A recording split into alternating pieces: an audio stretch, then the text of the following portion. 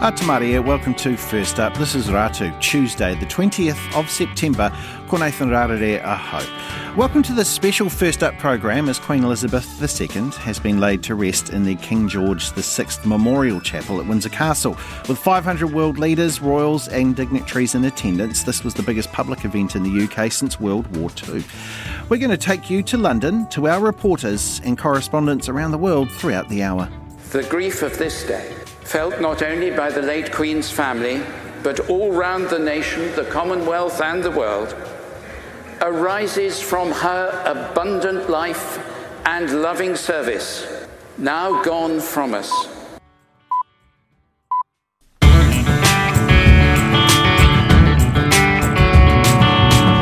Kia ora koutou, welcome to First Up. Queen Elizabeth II has been laid to rest at St George's Chapel at Windsor Castle. Millions gathered around central London and the roads leading to the castle to see Her Majesty one last time. The Archbishop of Canterbury, Dr Justin Welby, spoke of Queen Elizabeth's devotion to duty throughout her long life. Her state funeral was held at Westminster Abbey and was followed by another service at St George's Chapel before she was finally laid to rest. Dr Welby said the Queen's promise on her 21st birthday to dedicate her whole life to the service of her nation and the Commonwealth was well and truly kept. The grief of this day, felt not only by the late Queen's family, but all round the nation, the Commonwealth and the world, arises from her abundant life and loving service, now gone from us. She was joyful, present to so many, touching a multitude of lives. And we pray today especially for all her family, grieving as every family at a funeral, including so many families round the world who have themselves lost someone recently. But in this family's case, doing so in the brightest spotlight. May God heal their sorrow. May the gap left in their lives be marked with memories of joy and life. Her late Majesty's broadcast during COVID lockdown ended with, "We will meet again." Words of hope from a song of Vera Lynn. Christian hope means certain expectation of something not yet seen. Christ rose from the dead and offers life to all, abundant life now and life with God in eternity. As the Christmas carol says, where meek souls will receive him, still the dear Christ enters in. We will all face the merciful judgment of God. We can all share the Queen's hope, which in life and death inspired her servant leadership. Service in life, hope in death. All who follow the Queen's example and inspiration of trust and faith in God can with her say, we will meet again. That was the Archbishop of Canterbury, Dr Justin Welby. Well, as you heard, millions gathered around central London as many watched on, and one of those was Ali J. Kia ora, Ali, how are you? Kia ora, Nathan. I'm good, thank you. And I mean, it's interesting to hear that bit from Justin Welby as well, because it has been quite a weird atmosphere here throughout the day, quite sombre, quite reflective. Obviously, it's a holiday, but an unexpected bank holiday. And I don't know anyone who hasn't really been watching the funeral as a whole and seen such an impressive spectacle. It's hard not to be amazed by it or feel like it's this big coming together. But as he said, you're quite aware of the fact that it's been this long week of ceremonial activities, church services, the King visiting places, the royals visiting, obviously the queue, and this is the final day. And I think that's quite true. You're aware of the fact that they are a family and they've had a big week, I suppose. Yeah. Ellie, I was when I was thinking of talking to you, and it was wonderful to get to know you when you were living here with us and working with us and could talk to you in the office every day. And now you've gone, back home. And I was trying to make a note there, and I wrote, is it the grandest thing you've ever seen? But then I thought, well, grand's probably the wrong word for it. But tell me about just the enormity of a huge event like this.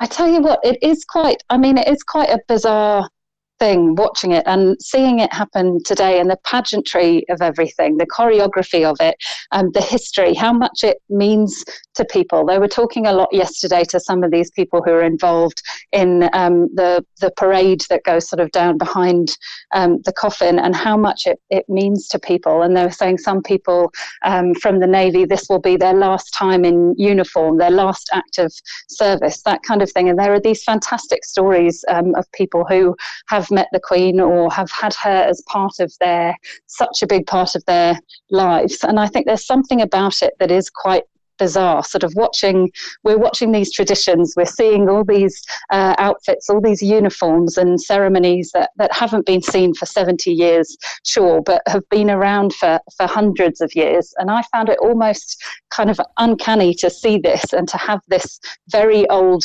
tradition and so many people filming it on smartphones kind of thing. And you're seeing these sort of beefeaters and people dressed in uniforms that might not have changed sort of since Tudor times, and these things on the Queen's coffin. They had the orb that shows Christianity around the world, the sceptre, the crown as well. These symbols that have been part of, I suppose, the history of the country for such a long time, in sort of direct contrast to these very modern things that we have at the moment. And I suppose a bit weird to just a couple of months ago, we had the Jubilee and then also the Commonwealth Games, and got very used to seeing these images of down the Mall and in central London and these joyful, uplifting occasions, these sort of moments of levity. And it's quite a contrast now. The weather has turned. It's not hot anymore. It's quite cold. And we have this very sad, sombre historical occasion. So it really is quite a contrast. Yeah, you mentioned that with the just the somberness of it all as well. And I know you were watching on keenly. Were there any moments of levity?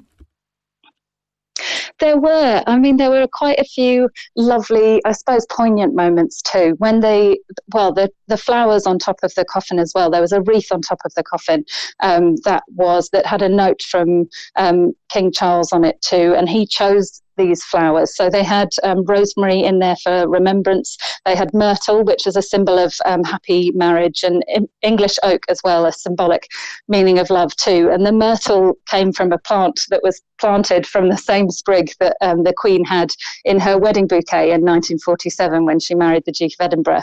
And all of the rest of that wreath had been taken at the King's request from the gardens of Buckingham Palace and Clarence House and Highgrove. So that was quite special. There was also, I mean, when the coffin was taken by procession down to Windsor, and when it came down the long walk at Windsor, some of the Queen's animals were there too. So her pony was along the side of the walk. They also showed shots of the corgis too, right at the top, and a few more lively moments as well. There's a very funny clip from Australian, I think it's a 9 News. Do you know what, Ellie, we've got that clip. We should just say this. So just imagine you're a TV host and you're thrown in a studio and they go, just talk. And you're like, who is it? Just talk. And then you see there is footage of the British Prime Minister, Liz Truss, walking in, but you don't know who she is. Here's the audio. Who's this? No, hard to identify. Maybe minor royals, members of the... I can't identify them at this point. We can't spot everyone, unfortunately. They look like they could well be local dignitaries. It's hard to see. We're looking at the backs of their heads mostly. But I think we are now getting to the pointy end, as they say, of I'm just told that was Liz Truss, the new Prime Minister, in the distance that we could see hopping out of that car. Well, thank you very much. The Australians got there eventually, Ali, but I think she needs some make her brand a little more famous around the world, perhaps. But she looked lovely. The hat was nice. Maybe so. So she did, and she spoke. She spoke at the service as well, and I just thought that was one bit. I mean, there's lots online too, but I just thought that was one bit that's kind of going viral at the moment in the UK. And just because it is, I mean, they do have a hard job. There were lots of people arriving, but it is, I mean, it is very funny. It is that one. Just very quickly, what do you think will stick with you about today? Oh, I think it is that moment of history and the moment of people turning out. And one thing that I've really liked is hearing those little stories of people who had moments of the Queen, and also, I suppose, seeing that people want to be involved. So when I was coming back this morning, in the early hours this morning from work, I could see people gathering to get on the train and sort of dressed as if, I suppose, going to a festival, so rucksacks and warm clothes and that kind of thing. And you know that they were going up to town or going to Windsor, even though they'd been told, don't do this, you don't camp out, don't prep for this. People really wanted to be part of this moment. And it has felt like a moment. It's felt like weeks, really, I suppose. But I think the significance of today, of it being almost the last thing, is probably what will stick with me. Yeah, well, Ali, thank you so much for your report there, live from London. That's Ali J. It's 5:15 here. You're listening to First Up on RNZ National with me, Nathan Rarere. I'd love to hear from you. 2101's a text service you can write to. But of course, I want to know, just thought, were you up watching the funeral? Did you have a bit of a look at it? I know my auntie had a bit of a sleep so that she could watch it last night. She was very prepared for that. What do you make of it all? But another thing is, too, I'm just wondering, too, any British expats in our audience, I'm just wondering, for you, this, I wonder, does it feel an extra connection? Did you get incredibly homesick watching this? I just want to know how you feel. We've got some British friends, and it's been interesting hearing their reactions for this. So 2101, did it help at least make you feel that little extra connection with home? Well, for the new monarch, King Charles, Canada is going to be a proving ground, more so than a welcoming one. So his mother charmed Canadians for more than 7 decades, making it a challenge for the new king to live up to that. CNN's Paula Newton reports. Nicknamed the Queen's Cowboys, the Royal Canadian Mounted Police, on their musical ride. Queen Elizabeth adored these horses. She herself rode Burmese, her favorite for years. I think the fondness stems from her childhood, experiencing the musical ride at such a young age and seeing all of the horses and the riders in red, and just having that connection to Canada. By the Queen's own admission, that connection was profound. She considered Canada her second home, visited the country more than any other, was its queen for nearly half of Canada's existence. Many people felt that they had some kind of personal connection to her. And it is that personal connection that so endeared the Queen to Canadians. Catherine Clark, the daughter of former Prime Minister Joe Clark, remembers a late-night royal event she attended as a young girl. The Queen asked her, "What are you still doing here?" I said, "I'm still here because I can't leave until you leave. So I'm waiting for you to leave." And she said, "Wow, then let's leave together, shall we?" And off we trotted together and chatted all the way to the elevator.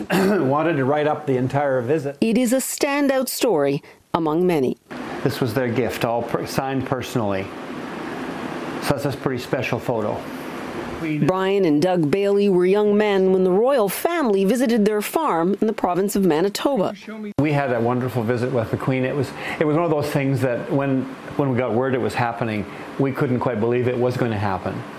But it did, and when it happened, it was just like visiting with our neighbors. Prince Charles on this side, Princess Anne here. A young prince there, and a glimpse of the affection and charm he must now live up to. For King Charles, Canada will be a challenging testing ground. Even in this realm, a significant number of Canadians want an end to the monarchy. Many Indigenous leaders say the affection for the Queen obscured a brutal colonial relationship with Canada's Indigenous peoples. That anger flashed here in Winnipeg in 2021 with the toppling of royal statues. And I think when he accepts all the privileges, he also accepts the responsibility, the moral responsibility of putting things right. He could be an ally to Indigenous people that he should be. It's what our treaty agreements say we are to one another, but I'm not sure whether the status quo that relies on that oppression would be so willing to see that progress be made so rapidly. The Queen's second home will surely test King Charles and his position as head of the Commonwealth. That position is not guaranteed by his title. If he cannot preserve the monarchy here, it may not stand a chance anywhere.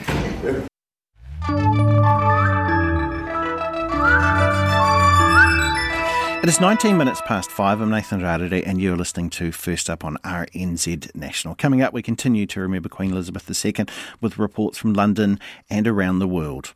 Many New Zealanders fought off sleep last night in order to watch the Queen's funeral on television. Among them was one of the country's most dedicated royal enthusiasts, 82-year-old Beverly Long from Whangarei.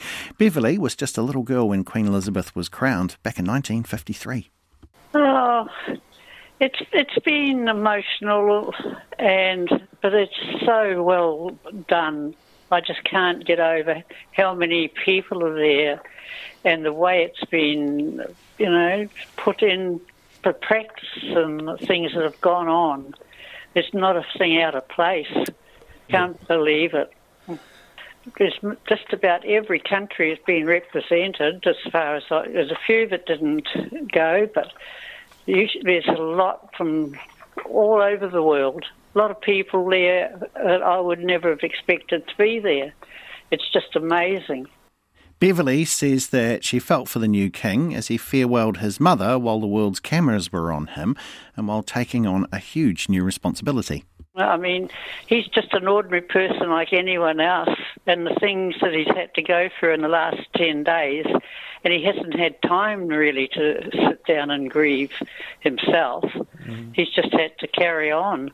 And he's just an ordinary person. That's it. I mean, the whole family are just ordinary people like us, but they're always on show and, they do a marvellous job. Beverly says that Queen Elizabeth has been a constant source of interest throughout her life. I first started collecting royal books when I was 11, and over the years I've just kept collecting bits and pieces. And then once I got married, I started collecting china, a lot of china, and now I've got 3,500 pieces of royalty, all in glass cabinets on display. I go into Trade Me and eBay every day just to look to see what's on and what's happening. So I will miss her. I think a lot of people are feeling it, like what they are over there, but we're so far away, but I still feel it. That was Beverly Long. It is 25 past 5. In Kenya, the passing of the Queen has reignited the conversation about Britain's colonial past. Princess Elizabeth was staying in the country's central province in 1952 when she learnt of her father's death. In October the same year, the Mau Mau rebellion led to a state of emergency. The Kenyan Human Rights Commission says 90,000 Kenyans were executed, tortured or maimed during the crackdown. Deutsche Welle's Felix Maringa reports from Treetops Hotel, where the future Queen was staying. In the reception of the rebuilt hotel, a book of condolence for guests to write their comments. Amos Ndegwa, a guide who works there, says his father cooked for Elizabeth when she stayed here in 1952. Queen was very talkative to the cooks, waiters, and they could always call all the staff around who are working in the hotel and then get them together and give them a tip. And they were very happy. When the staff are given money, then they go and help their families. So they were very happy and they liked the Queen very much. At the time, Kenya was still part of the British Empire. Soon, the hotel became the target of Mau Mau independent fighters. They banned it, like every British establishment they could find. They have done a mass action all over Kenya. Here in the Central Province, I think they decided to ban the hotel. And that's why they banned the lodge, and then nothing was left. The hotel was burnt up to ashes. It is here at the Treetops Hotel in Mount Kenya that Queen Elizabeth learned of her father's death, and that immediately ushered her into her new role as Queen. But just a few months down the line, in October 1952, when the state of emergency was introduced, a few kilometers from here, some of the worst atrocities committed on the Mau Mau fighters were done by the British soldiers under the Queen's watch. Muthoni Mathenge is one of the few surviving Mau Mau independence fighters. She still has nightmares about the brutality of the British soldiers. I wake up in the middle of the night, screaming, when I remember the harassment that used to take place in the forest. That fight was terribly brutal. The soldiers would storm into the homes, kill the young men and the children too.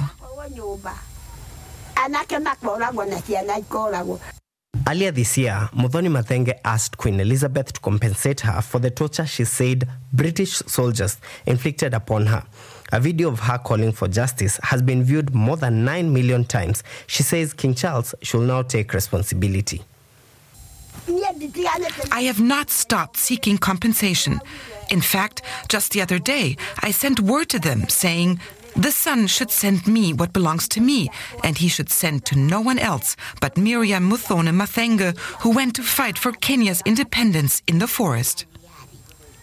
While some will take the opportunity to write in books of condolence, many Kenyans feel there is unfinished business with their former rulers. 5:28. You're listening to First Up here on RNZ National. Would love to get your thoughts, particularly if you are a British expat living in New Zealand. I'm just wondering how you feel last night. Did it make you feel homesick? Did it make you feel more connected to home? Did it make you feel extra proud of home? So, 2101 if you'd like to comment on that. I caught up with our London correspondent, Henry Riley, just before we came to air, and I asked him what the funeral was like for him. I mean, it was quite incredible. I've been here in central London all day today, and it's been a really solemn atmosphere. I mean, what's been quite bizarre is, firstly, you've had the travel restrictions in London where, half of London has been almost, completely inaccessible. Various parts completely cut off because of various travel restrictions. You've had parts of London, particularly around Westminster, that have been completely empty. I mean, almost similar to COVID times, and yet on the Mall, by Buckingham Palace, you've seen hundreds of thousands of people lining the street in order to pay their respects to Her Majesty. Of course, it wasn't just there. It was the journey up to Windsor, which we saw after the funeral when the coffin went from Wellington Arch right up to Windsor. And people were lining the streets the whole way up at various parts that they could. The British public showing their respects to Queen Elizabeth. And it's been such a moving day for various people. Everyone has their memories of Queen Elizabeth II. Many people can't remember a time where she wasn't on the throne. And it's been extremely moving for people and a very poignant day for everyone here, particularly in London, but across the UK. And also in the build-up to this, Henry, I mean, you work in radio up there. Tell me about what the build-up has been like leading to this, and then what's next week going to be like? It all came very suddenly in the sense that the Queen was in very good health. We, of course, had her Platinum Jubilee celebrations earlier this year, particularly in June, where, of course, there was the famous Paddington Bear sketch where she was involved in acting that particular sketch. And it all came very suddenly, but bearing in mind she was 96 years old, the media had to react in a certain way, and react it did. And the coverage has been almost wall-to-wall since that very moment that we had on late Thursday afternoon / early evening in the UK. I mean, it really has been wall-to-wall. There's been no other story in town. I mean, we've got various other stories that we've spoken about on First Up with regards to energy prices and whatnot. That has all been knocked, to one side for the moment. It's all been about the Queen. Tomorrow's coverage will, again, all be about the funeral. And it's been a story that has just dominated the news agenda. 70 years on the throne, so in many ways completely understandable. And it's been looking back at her life, looking back at her legacy, looking back at how much Britain has changed in those 70 years. We're not talking about a sort of short period in which Britain has changed slightly. We're talking about a Queen that was involved from steam to stream. She literally oversaw everything during her age, and it's quite extraordinary the levels to which Britain has changed during that time. Tell me about that. I'm really interested to know this. Is there a difference that you notice with the different generations of your fellow citizens, or have you been surprised by the younger reaction? Like what is there a difference? Like, can you see a demarcation in the different citizens and how they're reacting to this? I've been surprised by the younger reaction in the sense that it's been far more sympathetic than I would have expected. I think, of course, whatever your position on a monarchy, even if you're a sort of staunch Republican, many people have respect for the Queen. That's understandable. You know, someone who's given up their whole life for service, I think even the most ardent Republican would accept that that's, you know, in many ways impressive. But you look at the queue, and the famous queue that, you know, people queuing for 15 hours on some days to go and see the coffin, and many of them younger people. And so there was this sort of perception that perhaps, I mean, you look at the latest Republican stats in the UK, it's about 15% of people estimated to be sort of anti-monarchy, and yet there were a lot of young people in the queues. There were a lot of elderly people in the queue, which, when you consider we had some pretty difficult temperatures this weekend, and it wasn't perhaps, you know, safe in some ways. It was a very cold weekend, and people were queuing right through the night. But I suppose, Nathan, I've been surprised at how the age demographic has been sympathetic to the monarchy and to the Queen right throughout the various ages. It wasn't just sort of elderly people who remember the Queen when she ascended to the throne 70 years ago, or even people who've just grown up, perhaps in their 50s or 60s, who've only known the Queen to be on the throne. It's been across the board that people have had those sympathetic views to the Queen. And I suppose in some ways that is quite surprising. And the outpouring of love and tributes has been right across various sectors of society. That was Henry Riley reporting there from London. Well, with the passing of the popular monarch, questions are now being raised over the future of the Commonwealth, that group of more than 50 countries, most, but not all of them, former British colonies. Out of all those, Singapore has seen the most dramatic development since independence in 1965. Singapore's also seen as one of the Commonwealth's success stories, and as such, this prosperous city-state tends to remember the positives of British rule, as the BBC's Nick Marsh reports. After completing their tour of Thailand, the Queen, the Duke of Edinburgh and Princess Anne arrived at Singapore in Britannia. When Queen Elizabeth first visited Singapore in 1972, Singapore was an ambitious young nation, keen to show its former colonial masters that it could go it alone against the odds. It's something that I think we wanted to show off. Jerome Lim was 7 years old. He remembers the day that the Queen visited his newly built housing estate. So she was brought up to the viewing deck, which was on the roof of the building. We've come back to the same place, and he's brought along a battered, leather-bound photo album full of memories. He told me about the moment the Queen was invited into his parents' brand new home. We shook hands at the doorway, so that's me with my back to the camera, but you can actually see me peeking out in this picture. Even for my parents, they do still talk about the visit, and it's the highlight of their lives. Jerome's block was an early example of the country's pioneering social housing, for which Singapore is now globally renowned. 50 years on, and there's no question that this tiny city-state, with no natural resources, is one of the Commonwealth's success stories. Singapore National Day, 1963. Fourth and last under the old status. The British left Singapore in 1963. Nearly 150 years earlier, they'd colonised the island's native Malay population. But most modern-day Singaporeans have their roots in China, their ancestors arriving here after the British did. Many in search of better opportunities. We have no baggage. We're not going to relitigate the past. We acknowledge the past. We give credit for the institutions that we inherited. Foreign Minister Vivian Balakrishnan is a descendant of Chinese and Indian immigrant communities. To him, Singaporean history isn't a story of dominion. We admire British understatement. We believe even our current attributes of being pragmatic, being sensible, reasonable.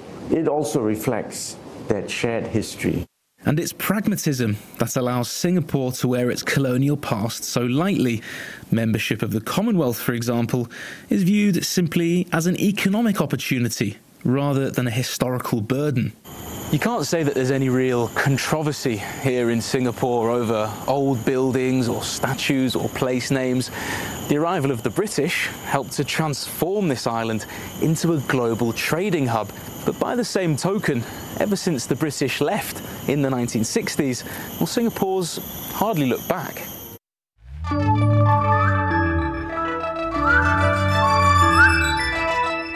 Heading towards 6 o'clock, I'm Nathan Rarere with First Up here on RNZ National. Still to come, our producer Matthew Tunison takes us through the overnight highlights from Westminster and Windsor, and we talk to our reporter Katie Todd, who's with us in London. Queen Elizabeth II has been farewelled by hundreds of thousands of mourners in London and billions of people around the world.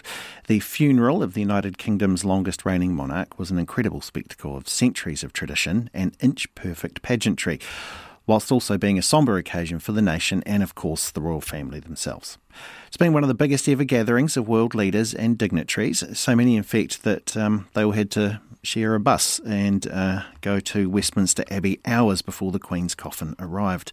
Prime Minister Jacinda Ardern was there, as well as Governor-General Dame Cindy Kiro and other distinguished New Zealanders, as well as members of the New Zealand Defence Force who marched alongside other Commonwealth Service members as they guided the Queen's coffin through the streets of London. Our producer Matthew Tunison watched the service and filed this report.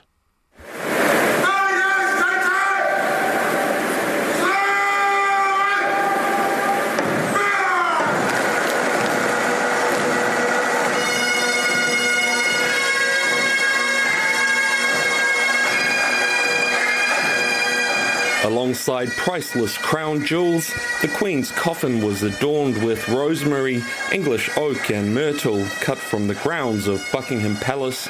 In the centre, a handwritten note from her son, King Charles III, which read, "In loving and devoted memory, Charles R."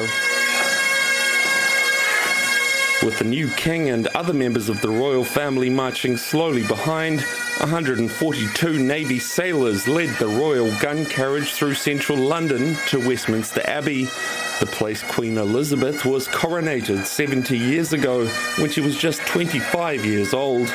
She also married Prince Philip, Duke of Edinburgh, there in 1947. King Charles was joined behind the coffin by his siblings and his sons, the heir to the throne William, Prince of Wales, and the Duke of Sussex, Prince Harry.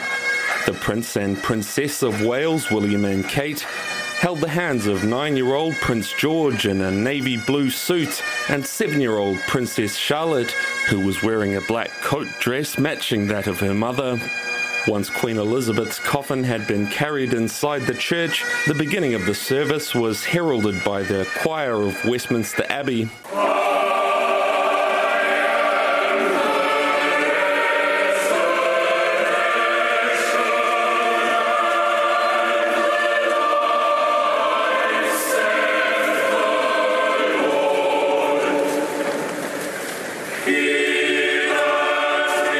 Among the 2,000 guests were people from the many charities for whom the Queen was patron. The dignitaries included US President Joe Biden, French President Emmanuel Macron, and New Zealand's Prime Minister Jacinda Ardern, who was accompanied by a New Zealand delegation which included Governor-General Dame Cindy Kiro and Victoria Cross recipient Willie Apiata. The service was led by the Dean of Westminster, David Hoyle. In grief and also in profound thanksgiving, we come to this house of God, to a place of prayer, to a church where remembrance and hope are sacred duties. Here, where Queen Elizabeth was married and crowned, we gather from across the nation, from the Commonwealth, and from the nations of the world, to mourn our loss, to remember her long life of selfless service, and in sure confidence to commit her to the mercy of God, our Maker and Redeemer. With gratitude, we remember her unswerving commitment to a high calling over so many years as Queen and head of the Commonwealth. With admiration, we recall her lifelong sense of duty and dedication to her people. Reverend Canon Helen Cameron of the Free Churches Group spoke of the Queen's unwavering dedication to duty. In recognition of Queen Elizabeth's service to this United Kingdom, let us rejoice in her unstinting devotion to duty, her compassion for her subjects, and her counsel to her ministers. and we pray for the continued health and prosperity of this nation. Archbishop of Canterbury Justin Welby said that few leaders had received the outpouring of love that had been elicited by Queen Elizabeth. The pattern for many leaders is to be exalted in life and forgotten after death. The pattern for all who serve God, famous or obscure, respected or ignored, is that death is the door to glory. Her late Majesty famously declared on a 21st birthday broadcast that her whole life would be dedicated to serving the nation and Commonwealth. Rarely has such a promise been so well kept. The Archbishop said the Queen's example wasn't set through her position or her ambition. People of loving service are rare in any walk of life. Leaders of loving service are still rarer. But in all cases, those who serve will be loved and remembered when those who cling to power and privileges are long forgotten. The grief of this day, felt not only by the late Queen's family, but all round the nation, the Commonwealth and the world, arises from her abundant life and loving service, now gone from us. She was joyful, present to so many, touching a multitude of lives. And we pray today especially for all her family, grieving as every family at a funeral, including so many families round the world who have themselves lost someone recently. But in this family's case, doing so in the brightest spotlight. Her late Majesty's broadcast during COVID lockdown ended with, "We will meet again." Words of hope from a song of Vera Lynn. We will all face the merciful judgment of God. We can all share the Queen's hope, which in life and death inspired her servant leadership. Service in life, hope in death.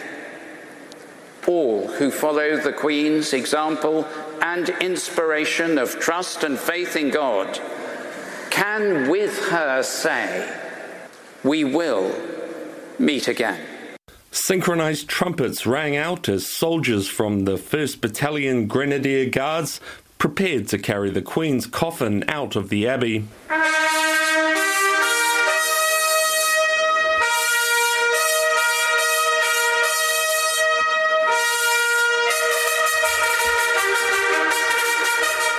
The Queen has been laid to rest after a committal service at St George's Chapel at Windsor Castle. She was taken there in procession after the funeral at Westminster Abbey. The Dean of Windsor, David Connor, performed the committal before the King and the members of the royal family. We have come together to commit into the hands of God the soul of his servant Queen Elizabeth. Here in St George's Chapel, where she so often worshipped, we are bound to call to mind someone whose uncomplicated yet profound Christian faith bore so much fruit. Fruit in a life of unstinting service to the nation, the Commonwealth, and the wider world.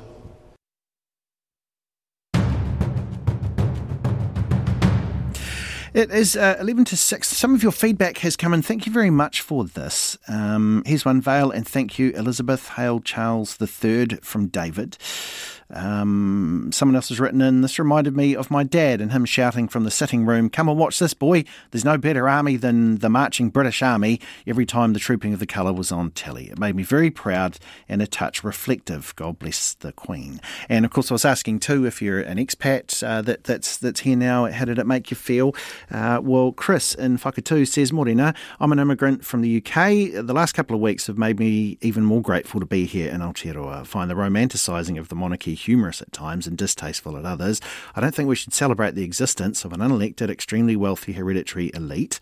There's so much poverty in the world." That's from Chris. And Heather has written in, "Thanks for playing the Mamau item. Good reminder that there's a lot of very regrettable British history during the Queen's reign, as well as conciliatory stuff." Thank you very much, Heather. Of course, any of you can send in your thoughts there on 2101. Well, our reporter Katie Todd has been, she's in London and she's been talking to people outside Windsor Castle, where the Queen will be interred with her late husband, Prince Philip, the Duke of Edinburgh. Well, wonderful. Yeah, emotional, just wonderful. It's so well organised and just to be here. I think only the Brits could do it. The sad thing is nobody the Queen, you can see the Queen, but it is the last time we will see the Queen. You know, that's the sad thing. Emotional, isn't it? Yeah, it is. Very. And what were you feeling just then when she went past? Well, I didn't get a chance. We were second in line. Somebody in front of me got in my way, but never mind. We're still here. It's being here. And just everything, just wonderful. And pretty cool atmosphere. Oh, the atmosphere. It's just lovely that there's so many people to be together, and it's peaceful, really. My name's James. We've come from Farnborough, and I'm actually an ex-Blue and Royal that served for the Queen. Oh, so wow. The guys on the horses, I used to actually do that. Wow, so you're getting it from a pretty unique perspective. It's the first time I've actually been stood on the ground doing it rather than actually been sat on a horse doing it. So, yeah. But I used to live in Windsor and in Knightsbridge serving the regiment I was in for about 16 years. How did you find that today, standing here watching the Queen? It's sort of breathtaking because I don't think anyone knew that she would go. But it's great to bring my granddaughter along and my partner so that she can witness the experience. I mean, she's only 3, so she just thinks that the Queen's having a very long sleep at the moment, which is quite sad. But it was good to bring her here so she's got that experience. So when she grows up, she has the pictures to know that she was there. How about the funeral? Were you here watching it on the big screens? So we were literally just down there, but a lot of my friends are actually in the parade, so I've been along to sort of see them and stuff like that. So yeah, it's like I say, it's a bit weird sort of standing on this side rather than actually being on one of the horses and doing it. But yeah, it's a sad but a very memorable day, I think. I'm Paula from Glasgow, and I don't know I don't know how I feel about it. We came down from Scotland last night, so I just felt like I wanted to be here, and I'm kind of glad I was. But it's all a bit surreal, I think. And when did you came and camped out, or what was that? We drove down yesterday, stayed at a flat, and came along early this morning, so we've been here all day. And why was it important for you to sort of be here? I don't know, I just felt like it's historic. I wanted to be here. I was also in Edinburgh, and I just also wanted to be here as well. It's important to Queen of Scots. And our reporter Katie Todd joins me now from London. Morena, Katie, we've just heard you discussing things with the crowd there. I mean, outside Windsor Castle. Tell me about how many people were there that you could see? Kia ora. Well, look, actually hard to get a sense of how many people are here because it's quite a flat park, the Long Road as it's called in the lead up to Windsor. You sort of just see the people in front and behind you and then the odd sort of camera shot on the big screens of exactly how big the sea of people is. It must be tens of thousands of people that were here today, which is quite incredible because it was such a hushed, quiet crowd, very reverent, a really special atmosphere. So tell me about, I mean, you're waiting there. As the Queen, gets towards where you are, what was the feeling like in the crowd? Well, it was sort of a matter of hearing the Queen coming before seeing it, the sound of the cannons and also the marching band making its way up the road. There was sort of a little flurry of activity as it came closer to the part of the crowd I was in. People were lifting each other onto shoulders, holding up their iPhones, all trying to get a glimpse of the action. But as the hearse passed, it was a really hushed, reverent atmosphere, really respectful, people pausing, taking a moment and thinking about the Queen. 2 weeks ago, there you are sitting at a desk in Auckland, and now life changes pretty quickly. You find yourself there in Windsor. I mean, the biggest thing that we do here in New Zealand is a farmers' Santa parade or something like that. I mean, this must be just the pageantry, the size of it all. How has it been for you? Oh, without a doubt, an incredible spectacle. Really, really surreal to be here. But I think what you say about me being back in Auckland behind a desk 2 weeks ago, that's the beauty of it, because so many people here would have similar sentiments. They've come from all over the world, all over England and the UK, and none of them would have picked that they'd be here or that these things would be happening on such a grand scale. I think there's been a lot of expression from locals that they knew that the Queen's funeral was going to be a big and meticulously planned event, but no one could really pick how big the queues and crowds would be. Which leads me to my next question that I wanted to know. Moving that many people in and out of the areas where they want to be, how does that happen? Well, it's all been pretty calm and controlled here. Look, most of the people in Windsor actually left after the hearse passed. That was the main spectacle they wanted to see. But it wasn't a big rush out. It's been a trickle. Some people stayed and watched the committal service on the big screens here. Some people stayed a little bit longer than that, again, to watch. There was a series of footage of Queen Elizabeth through the years with orchestral music played over the top, and people slowly made their way out, some sort of grabbing a bite to eat on the way, and no one's in a rush here, so no cramming onto trains or anything of the sort. So you say that most of them are gone. Would there'd still be people milling about, though, I would imagine? Just the last few now. It's sort of packed down mode here. The fences are being plucked away, and some of the large towers are being taken down. And it's quite remarkable. There's not a scrap of rubbish on the ground. The scene kind of looks just how we found it this morning at 5 a.m. Yeah, and now I'm wondering, I mean, there is the bit too where it almost seems like an emotional letdown after that. Like, you mentioned of the, I guess the anticipation of the arrival, and then how does it feel now?